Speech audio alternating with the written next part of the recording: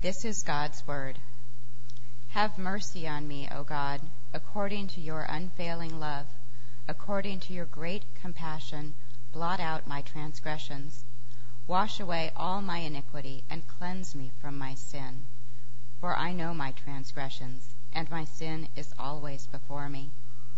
Against you, you only, have I sinned and done what is evil in your sight. So you are right in your verdict, and justified when you judge. Surely I was sinful at birth, sinful from the time my mother conceived me. Yet you desired faithfulness even in the womb. You taught me wisdom in that secret place. Cleanse me with hyssop, and I will be clean. Wash me, and I will be whiter than snow. Let me hear joy and gladness. Let the bones you have crushed rejoice. Hide your face from my sins, and blot out all my iniquity. Create in me a pure heart, O God, and renew a steadfast spirit within me. Do not cast me from your presence, or take your Holy Spirit from me. Restore to me the joy of your salvation, and grant me a willing spirit to sustain me. Then I will teach transgressors your ways, and sinners will turn back to you. Deliver me from blood guilt, O God, you who are God, my Savior, and my tongue will sing of your righteousness. Open my lips, Lord, and my mouth will declare your praise. You do not delight in sacrifice, or I would bring it. You do not take pleasure in burnt offerings. My sacrifice, O God, is a broken spirit. A broken and contrite heart you, God, will not despise. May it please you to prosper Zion, to build up the walls of Jerusalem. Then you will delight in the sacrifices of the righteous, in burnt offerings offered whole. Then bulls will be offered on your altar. The word of the Lord.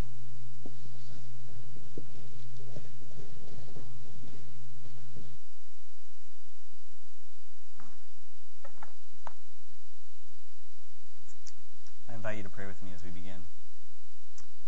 God of grace and mercy, as we come together from all kinds of different places, we look to you and we hope that you'll meet us in this place. Whether we come with doubt or great faith, maybe renewed faith, maybe tentative faith, or maybe we feel like faith is slipping and doubts are overcoming and we wonder if we'll ever be able to believe like we used to. Or maybe we come and it's just, we maybe trust you, but the pain and the struggle are so great that that's all we can think about, and we might not even find ourselves able to sing like we once could. God, wherever we find ourselves, we're all in the same boat with the words that we prayed earlier in the confession of sins. We are sinful. We look to you to deal with that sin. And what your story of Scripture tells us is that knowing us fully, knowing our mess that we don't want to admit to others, you still move towards us. And that's what it was all about when Jesus came, to take our place and to carry the load of our mess. Convince us of that this morning and speak to us through the kind of grace that communicates to us. And help us to know that we can trust you with our heart, with our lives, in a relationship with you. We pray in Jesus' name. Amen. Most financial transactions that you get into, you have a pretty high level of assurance that it's going to go okay. I mean, once you've purchased the item, let's say, you come to some kind of counter and there's a cash register and there's some assurance of, I don't know if it's just the fact that this person had to get a business license, or the idea of the Better Business Bureau. There's just a number of things, and I don't think any of us think of that walking up to a counter, or even if you're at a used car salesman kind of place, you're buying a used car, even with all the shifty stuff that went up to the point of actually settling on a deal. When you do go to that back room with the guy who really sets the prices, you figure, you don't expect him to charge you double what was already agreed upon. There's some kind of sense of, okay, well, now we're at this point of paying and the final transaction. You have assurance. And maybe you don't realize this, but it's true. And you'll realize it if you get yourself into a situation where you don't have that assurance. And, now that Craigslist kind of has taken over the typical classified thing, and we find ourselves, at least I do, trying to get good deals on things or trying to sell things. And whether you're the buyer or the seller, you can get to this point where you have this moment where you wonder about what kind of assurance do you have. And for me, selling a car recently through Craigslist and, complete strangers calling me and coming, it was all fun and great. It seemed like a really, just a really easy way to do this transaction. But my least favorite moment was this point where it was kind of final and we were going to exchange, the keys and the cash. And I think, on both sides of it, it's like, well, do I give you my keys first and take because you also realize, why do I feel that way in this exchange? The assurance isn't there. And so I actually found myself having to give myself some assurance. And so I was sitting on the driver's seat of the car that we're selling. I had given them the keys, but I'm sitting on the driver's seat and filling out the title. And I kind of convinced myself, well, what are they going to do? I'm sitting in the car. They have the keys, sure, but, so just this weird little moment of almost how silly I was having to assure myself. I think with us with worship, it's possible and actually likely for a lot of you and for friends that you'll invite to City Life that the moment of confession of sin is that least favorite moment in the worship service. And I think what it all comes down to is assurance. Because what kind of assurance do I have that I can really move into what is really, if you think about it, an incredibly vulnerable moment? Kind of speaking words that acknowledge my mess and putting that out to God and sort of relying now on God's mercy to deal with this incredibly vulnerable part of my life. Where's the assurance? How do I know? I mean, in some ways, Craigslist, complete strangers coming and doing this transaction. But in some ways, to us, a lot of times God feels like a stranger. And we wonder, is there assurance that I'm going to be handled, that God's going to have my best interests in mind as a part of this transaction? I think that's a legitimate thing to acknowledge as we begin thinking about this. And it doesn't help that we're a part of if you think about it, all around us the message is, don't go outside of yourself for assurance. Especially in terms of who you are, bless you, who you are and how you get your confidence. Don't go outside of yourself for assurance. Self-assurance, right? I mean, people get passed over for promotions, even though they've checked all the boxes, right? But, she's really missing she doesn't really have strong self-assurance. She doesn't seem self-assured. And we're taught to kind of manufacture that assurance ourselves. And the Christian church says, in worship, the regular practice of worship says, look to find God assurance. Very countercultural. Look to God to settle your issues, your spiritual issues of assurance. And as you go to confession of sin, we do it every week, and it's like teaching us where to go for our assurance, and we get reassured every week. You notice maybe in the worship guide and on the screen, the words after the prayer of confession, I think they say this, the words of assurance, I think they used to say encouragement, and I think we've been changing it lately to say words of assurance. It's very important, that word.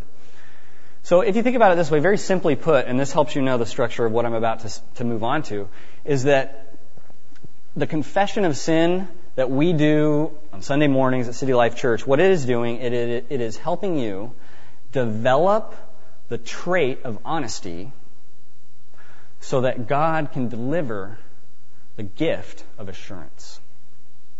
So you're developing the trait of honesty, God's delivering the gift of assurance. So those two kind of parts. Let's move into developing the trait of honesty. If you look at what David's doing here in Psalm 51, really astounding how honest he is in what he says.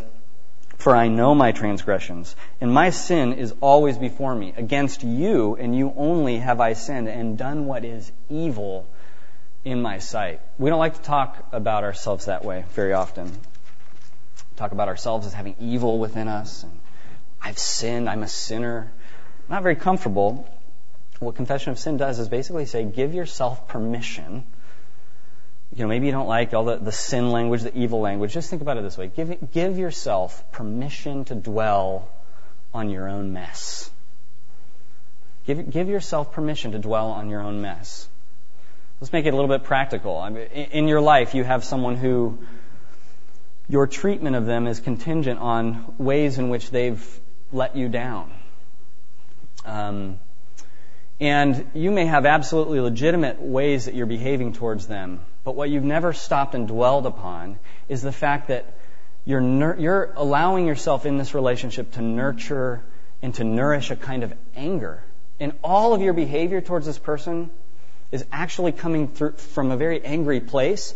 And so your behavior towards them will be experienced actually as very unloving until you stop and deal with what's going on in your heart with anger. Think about it a different way. You may picture yourself as being a generous person and admiring generosity and handling money well, but give yourself permission to stop and really look, because maybe you need to look at your life and say, you know what? If I'm honest and really stop and look, there's not a single tangible piece of evidence that I can point to of the kind of generosity that I kind of hold to and that I imagine that I have. I'm just that sort of stopping and checking. Or guys, on the issue of lust, you got to talk about this, not only because it's important and I hear from you a lot, but also because this is what David, kind of the beginning of his need for a prayer of confession began with. So on the issue of lust, you might say, well, everybody struggles with this. I mean, I'm no different than anybody else, and you might kind of brush stroke it all in that kind of a way. Give yourself permission to stop a second and just actually admit how dry and lonely your soul is at times. And also just stop and realize that you may have just given yourself permission to have zero accountability in this area of your life. Just stop and just realize that. Just get honest. It's the best place to start. And that's what the confession of sin does. We've got David here, and he does just really an incredible amount of damage through his sinfulness that leads up to this psalm. One of his best soldiers is off to battle. He takes that guy's wife in for himself. When she gets pregnant, then he begins this cover-up operation. The third option of which, when the first two failed, was to put her husband out on the front lines to get killed so that then she could become apparently, legitimately his wife, and that would be his child. This is David's kind of situation as he ends up. And so what happens, why we even have the psalm, is because God sends Nathan the prophet into his life. And Nathan comes to him and just kind of opens up the door, just kind of stops and makes David realize his mess and acknowledge it and deal with it. And so then we eventually get this psalm. The truth is, you also need, maybe you need people in your life, but we think of this time of confession of sin in the service each week as that kind of way of God coming to you and saying, stop and give yourself permission to look at your mess. You need the door of God's honesty to get cracked open for you. You maybe even need people in your life on certain issues to come alongside you. That maybe is a whole other topic we could go into. But what we can do here together is we crack open that door in the confession of sin. This is what, in your worship guide, I'm trying to think, I think I have mine over here. There's a great quote by James Smith about how we need this moment of honesty and this trait of honesty. So if you're looking on page 4 of the worship guide, James Smith says, while on one level I would rather not be reminded all my failures and sins and violations, on another level I never escape the knowledge of them, and the rite of confession makes room for honesty about that. We might say that there is a strange sense in which we want to confess. We desire to confess. And the rhythms of the historic Christian liturgy recognize not only the need for confession, but perhaps this strange desire for confession. Juxtapose that to our cultural liturgy. Think about it. What we do here together is a liturgy. It's a way of framing life, a way of thinking about yourself and your identity. And we're stepping into this from a cultural liturgy that's trying to do the same thing with us. And on this particular issue, the cultural liturgy says, well, to spend time focusing on failure and guilt, talk about a stupid thing to do. I mean, that's just negative, injecting every week a negative energy into your life. Why would you do that? Right? I mean, sure, maybe there's something cathartic about apologizing and forgiving, but really to confess your sins every week? And I think what the message, the answer to it, to fill that void, is to say, believe in yourself. Follow your heart. Follow your heart. Really? If I think about that myself, I think if that was my mantra for life that I hung to every day, that I clung to, really? Follow my heart? Trust me, you do not want a pastor. You do not want me as your pastor with the life motto of follow my heart. Trust me, the people in your life, your parents, your siblings, your neighbors, your kids, they do not need you in their life with the mantra, follow my heart. And you laugh because you know it's true. You know it. So I've got to speak to that a minute. What does the Bible say? In verse 10, I mean, you might not buy this. I still might not have convinced you, but this confession says, create in me a pure heart, O God, and renew a steadfast spirit within me. Do you see the acknowledgement? My heart is the problem. My heart. In confession, increasingly, if you pay attention to it, it gets under the surface. It gets down to the level of the heart. And it really does say, don't follow your heart. Your heart is part of the problem. There's an invasion into your heart. And that's the place where we're going to get at it the quickest and the best in terms of healing in your life. So that when you think you have incredibly accurate words of criticism for someone, you get down into the level of your heart and you realize that those words, as much as you can defend them, the legitimacy of them, at the level of the heart, there's a bunch of envy and comparison and fear that are coloring everything you say, as legitimate as you might think it is. Level of the heart.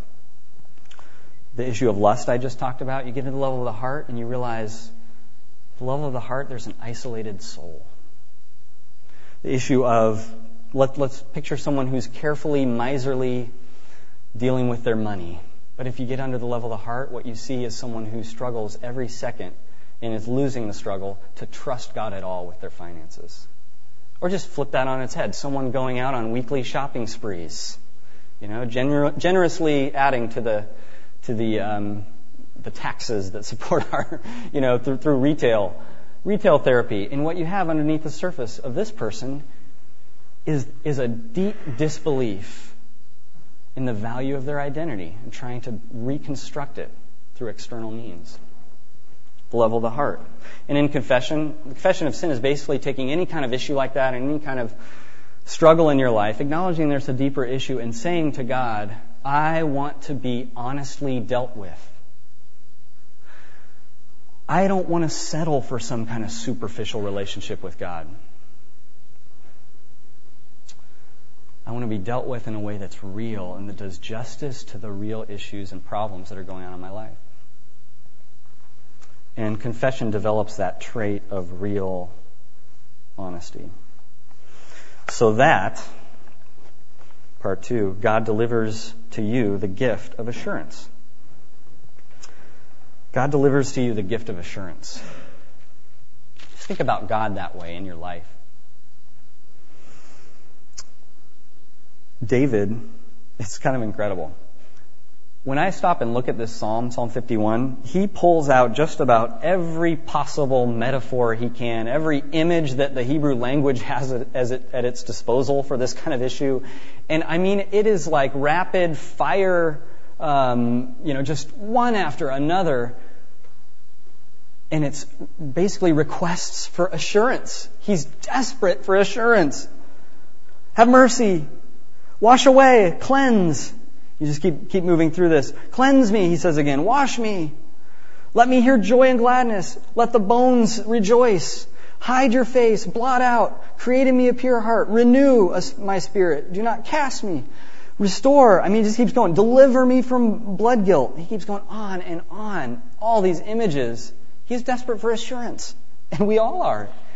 That's one of the defining characteristics of our lives often, is just the desperate need for assurance on a broad scale. We don't always imagine that going to God will help. This is what Professor of Theology at Fuller Seminary in Pasadena, William Durness, says as he talks about the confession of sin. He says, "And we have a deep longing to be accepted unconditionally. This is captured movingly in this short poem written by a teenage girl. Don't criticize. Don't analyze. Don't even try to sympathize. Don't say you understand, because you don't. Just hold me in your arms for once and love me as I am, like my mommy used to do before the world grew up on me." Inside of us, there is this longing for assurance. We don't realize how huge it is. We don't realize how comprehensive it is. And we also are our GPS is screwed up, so we're not inclined very naturally to move towards God in that direction to try to settle these issues of assurance. David models that for us in this psalm. Now you might say, well, I don't know that I can trust God because of the track record of God's people in my life, the track record of God's people perhaps on a broad scale, that I don't know if I can trust God on this kind of level with all of who I am, that He has my best interest in mind, because I've seen how His people in His name have behaved. And so that's not a safe place for me to go. And that's probably a whole kind of sweeping sermon that I could get into, but what I'll just say is this. If you have an email account and you get an email that says it's from your bank and it's a scam and they want all your personal information, you don't react by switching banks. You don't react by getting mad at your bank. You deal with the person who's getting it wrong, who's misusing. Same way with God. Don't give up on God in the safety of a relationship with God based on someone who's mishandled the very idea of a relationship with God. So what do you do instead? Go straight to the source. That's the advantage. That's something you have in your court to follow through on. Go straight to the source. And what is the source? The source, Scripture tells the story of God, and David acknowledges it in verse 17 and 19. He starts talking about sacrifice. What you have in the Bible is this God who so desperately wants to give His people assurance, even though kind of the story of the Bible is that people have run away from God and said, we don't need you, we don't want to go to you for assurance.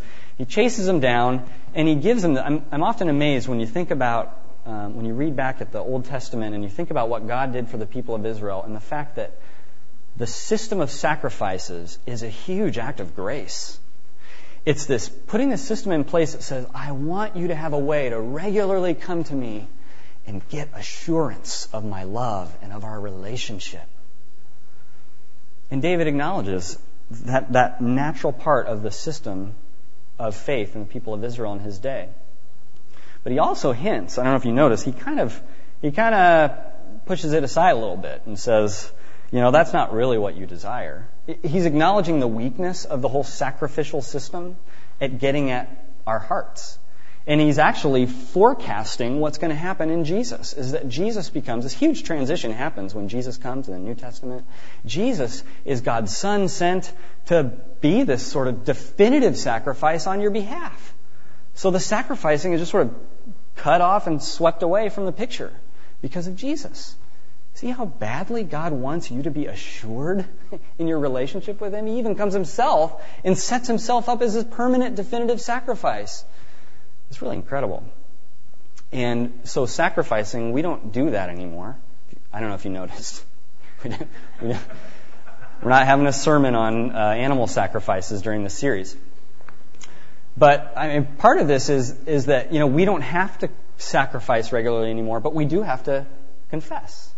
We do confess our sins. The New Testament still kind of points us in this direction and says, confess your sins. And the reason is simple, because we still need the same thing that sacrifices gave the people. We still need assurance, and God wants us to find it. But now find it even more so in God through His Son. One of the reasons that you might not open yourselves up to this practice and you might not find this kind of assurance from God is that you have the classic kind of cultural issue of, well, if I'm going to come to God, I better have kind of pulled it together and gotten my life together. I better have fixed the issue. I better be guaranteed somehow that on my own I have the motivation now to not do it again and to pull my life together. And really, I can't even show up to God in a really authentic way until I can prove to myself, I can give myself my self-assurance. And God doesn't require that at all. God doesn't require that as a part of confession, as a part of coming to Him in His relationship. He handles it. But what He does require something, and you see it in what I was just pointing to in verse 17, a broken and contrite heart. God does require that in those areas of your life that you need it the most, that you will allow yourself to feel and to become spiritually broken under the weight of your mess. And that when you are there, you will be restored and healed and fixed, not by your own game plan. I'm the chief of wanting to have my own game plan. Believe me, I know what I'm talking about. Not by your own game plan, but by God assuring you through Christ. That's what confession does. So the assurance that the Christian clings to and feels is that before I even knew the gravity of my mess, before I even knew the extent of how much I had screwed up, there was someone already working behind the scenes, sacrificially giving of Himself to kind of just fix it all and heal it and restore me and forgive. Before I even knew the extent of it, God was already at work. That's the gospel. That's the good news. You come to God expecting you're going to get a list of things you have to do now. You're going to get shamed for a number of things you're not doing. You come to God and the surprise news of the Christian faith is it's done. God has gone already well before you even had any sense that you needed it, and He healed your heart's greatest need. He's provided a way for you to continue to come to Him and be forgiven and find assurance. So let me close with this. Again, this theologian, William Durness, obviously I liked some of what he said this week as I was reading. He tells this story. He says, once when I was a small boy, while throwing snowballs against the wall of our house, I broke a window. I quickly ran in when my mother called me to take a bath, hoping that somehow in the middle of winter my parents would not notice what I had done. Later my father came and told me he wanted to show me something. He simply took me outside and pointed to the window that I had broken, now with a new pane of glass in it. I don't remember that he said anything, but in that fact, my father made me realize two very important things. First, he quietly made me acknowledge what I had done, something that on my own I was reluctant to do. And second, he showed me that someone had gone to the trouble of fixing the window. Someone had paid for my mistake. I often think of this when I come to confession, for few things could have better illustrated to my young mind what is involved in confession and pardon. We must acknowledge what we have done, even though we resist, and yet we must recognize that someone else, capital S, capital E, has already paid the price. Will you pray with me? God of infinite grace and mercy, would you help us with this, because we're terrible at it, quite frankly. We are just so prone to self-salvation strategies and self-assurance strategies. Each of us has ways in our life that we'd like to see healing and growth and a sort of fixed nature to our life that we just don't have. And we don't always know what to do. Will you help us? Will you help us to not be so hung up on holding our lives together, and rather replace that with bringing our mess to you, and not even being afraid to doing that in community with others. Community pods, in prayer after the service, prayer before the service. Help us to do this through your Holy Spirit's power, we pray. Amen.